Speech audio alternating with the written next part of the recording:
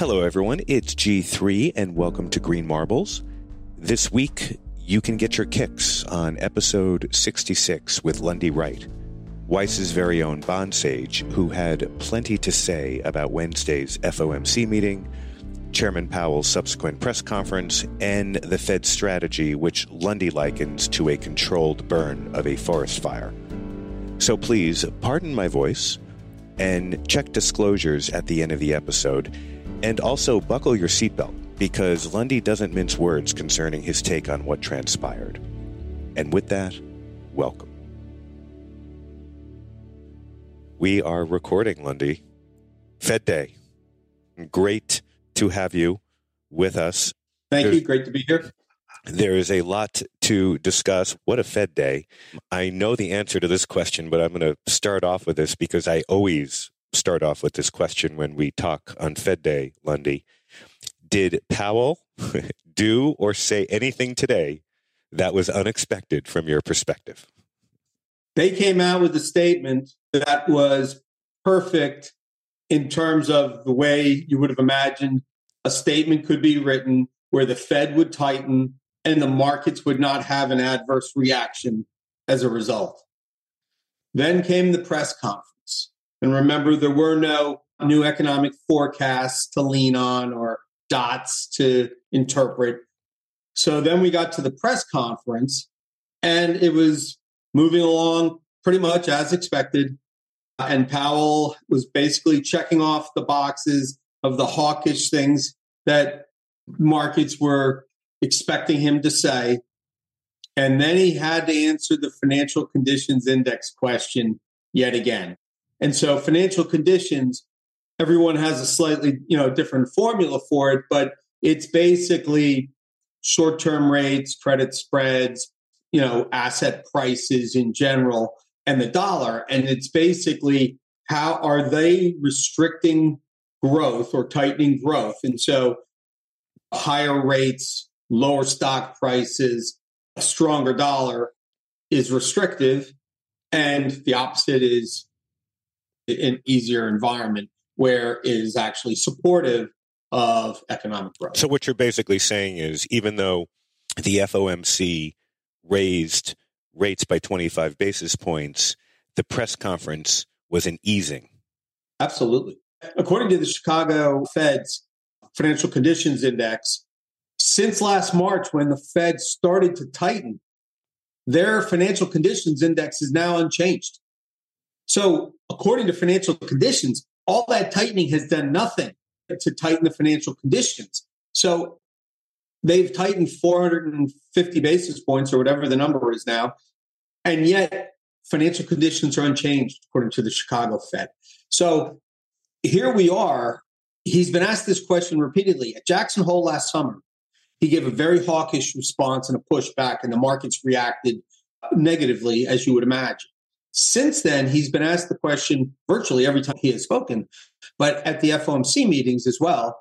And he keeps answering it the same way, which the markets are surprised by repeatedly. And at some point, you have to say, it's not a surprise. It's intentional. Why does he keep on fumbling what the expected response would be, which is what was defined at Jackson Hole? And now after he tightens, after they raise rates, he comes in with an answer to the financial conditions. What do you think about financial conditions easing? And he basically said, well, it's tighter year over year, but it's eased dramatically in the past 6 months. He's not answering the question deliberately. But Lundy, explain something to me, because the whole basis of Powell, since he got religion, was that he was going to keep his boot on the neck of the economy, because if you ease up the pressure too soon, you'll get a resurgence of inflation again, and he is going to be vigilant until the job is done. He said exactly that today. He said that, but then he mentions the word deflationary forces 10 times, which obviously is going to undermine that, no? Absolutely. Absolutely. How could that have been a surprise or an accident or unintentional? And so at some point, you have to sit there and say, what is his game? What is he trying to do?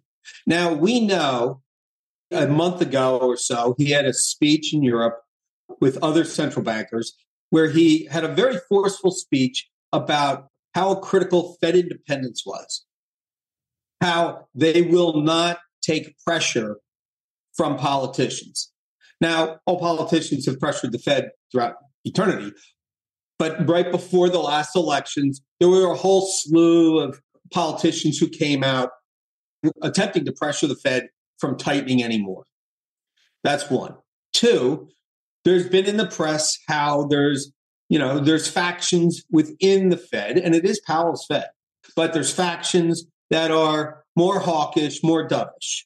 And of course, like everything in our world today, it becomes politicized and they, presume to take sides as well. But there is a hawk side and a dove side. And I think it's too simple to say that it's political because it's not. But within that faction, I think he's probably concerned that if he forces the FOMC to a statement that he wants or an action that he wants, he might get dissents, which is red meat for politicians to jump in and then try to cleave the Fed, is what I imagine.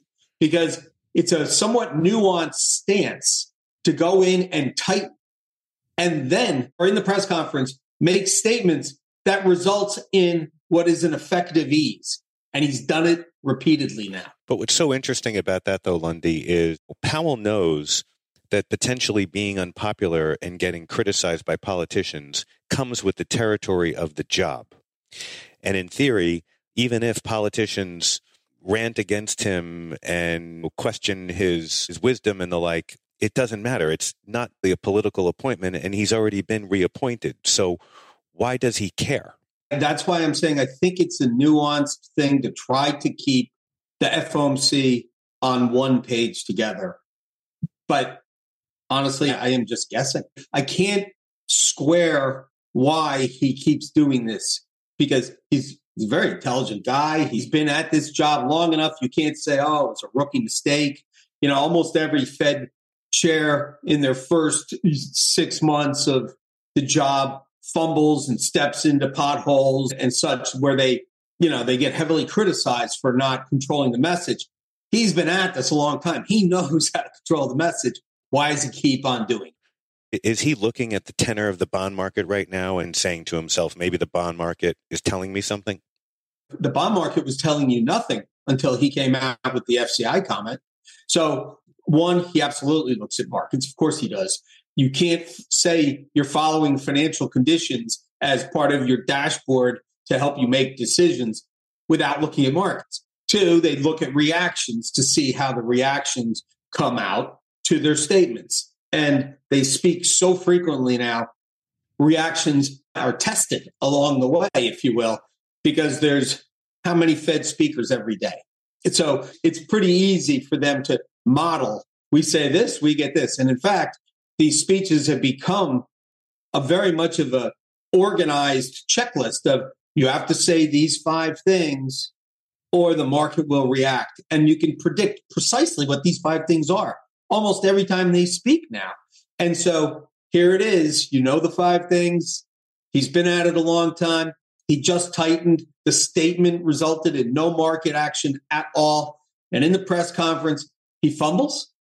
Was it really a fumble? Well, let me ask you, and what I was trying to get at with that last question is, do you think there's a possibility that Powell believes we are headed into a recession as the impact of these rate cuts start to get felt through the economy, and therefore he needs to ease up a bit because he sees what's going to happen maybe even before the market fully does?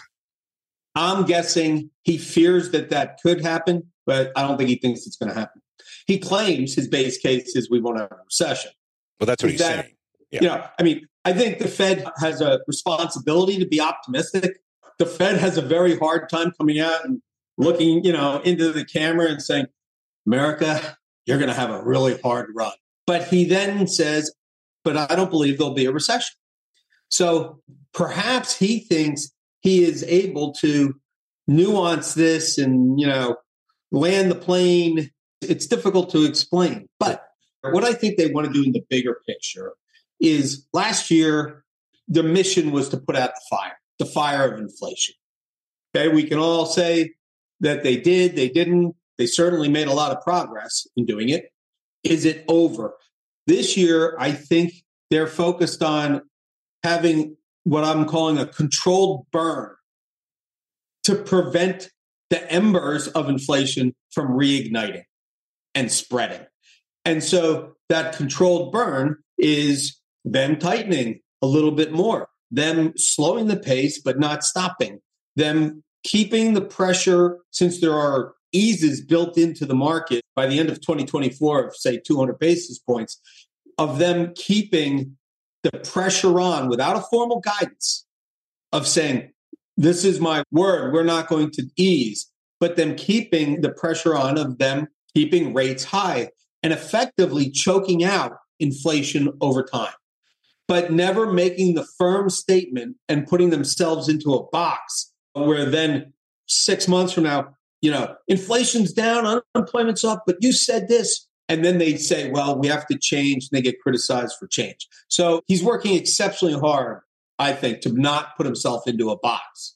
Maybe, but if I had to guess, if I could look at the bubbles in your thinking on top of your brain, you may have a little bit more questions over Powell's credibility today than you did yesterday. Definitely. Because I'm trying to figure out what's the strategy. Why does he keep making the same thing, doing the same mistake, in quotes, if it was really considered to be a mistake? It's too intentional to be a mistake. Right. It's too intentional. So based upon that, when Powell says we are not going to stop until we reach the 2% target, how are you thinking about that today vis-a-vis yesterday? He's working against himself. In a way, he's sort of assuring that, just use 5% as where they stop tightening as an example. He's assuring he stays at 5% longer. And so, because he is actually stimulating the markets, the economy, via the financial conditions index by saying what he's saying, because he is getting lower rates, higher asset prices, and lower vol as a result of his statement in the press conference. So you're saying that by being dovish, he actually, let me see if I can get the logic of this right. By being dovish, he's not going to drive inflation back to the 2%, thereby ultimately leading to higher rates for longer when the market gets disappointed that we're not at 2%. Yes. That's very meta, Lundy. And I think he might think it might be, it might be too complicated or too crazy to sort of imagine that that's what's underway. But I think that right now assets are overvalued. It's common knowledge that people say that home prices are expensive as they've ever been. They're overvalued, so people aren't buying homes. It's known that M&A has slowed because companies are overvalued. It's known that car leases aren't getting flipped because it's too expensive. Cars are too overvalued to buy at the new lease rates. In other words, lower rates back down to where current asset prices are affordable, or asset prices have to go down. And it's probably meet somewhere in the middle over time. What Powell does not want is a crash. He doesn't want to jam this and have assets drop. He doesn't want to have high unemployment. He is trying to find a middle ground, a longer timeline, a fuse that is somehow acceptable. And so why people don't think financial assets are overvalued when they think all the other assets are overvalued is beyond me. But he doesn't want assets to drop, but he doesn't want them to boom either. And the challenge is, regardless of what he wants, he knows when he says certain things, the market is going to take them in a certain way. Absolutely.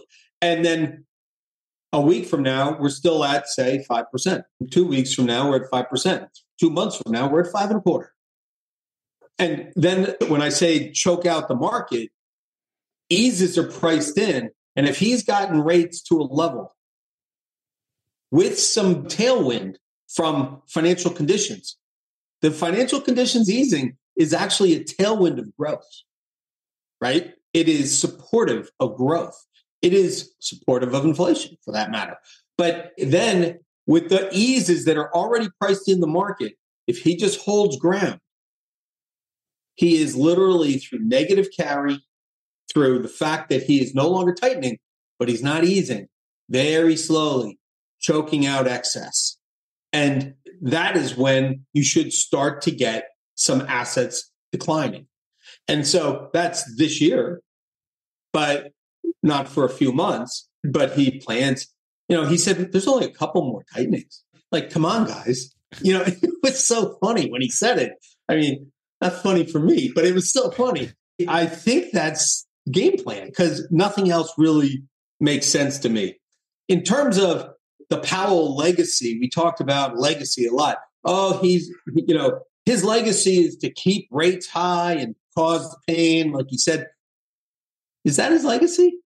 I mean, he is tightening more. He is then verbally forcing an effective ease at the same time.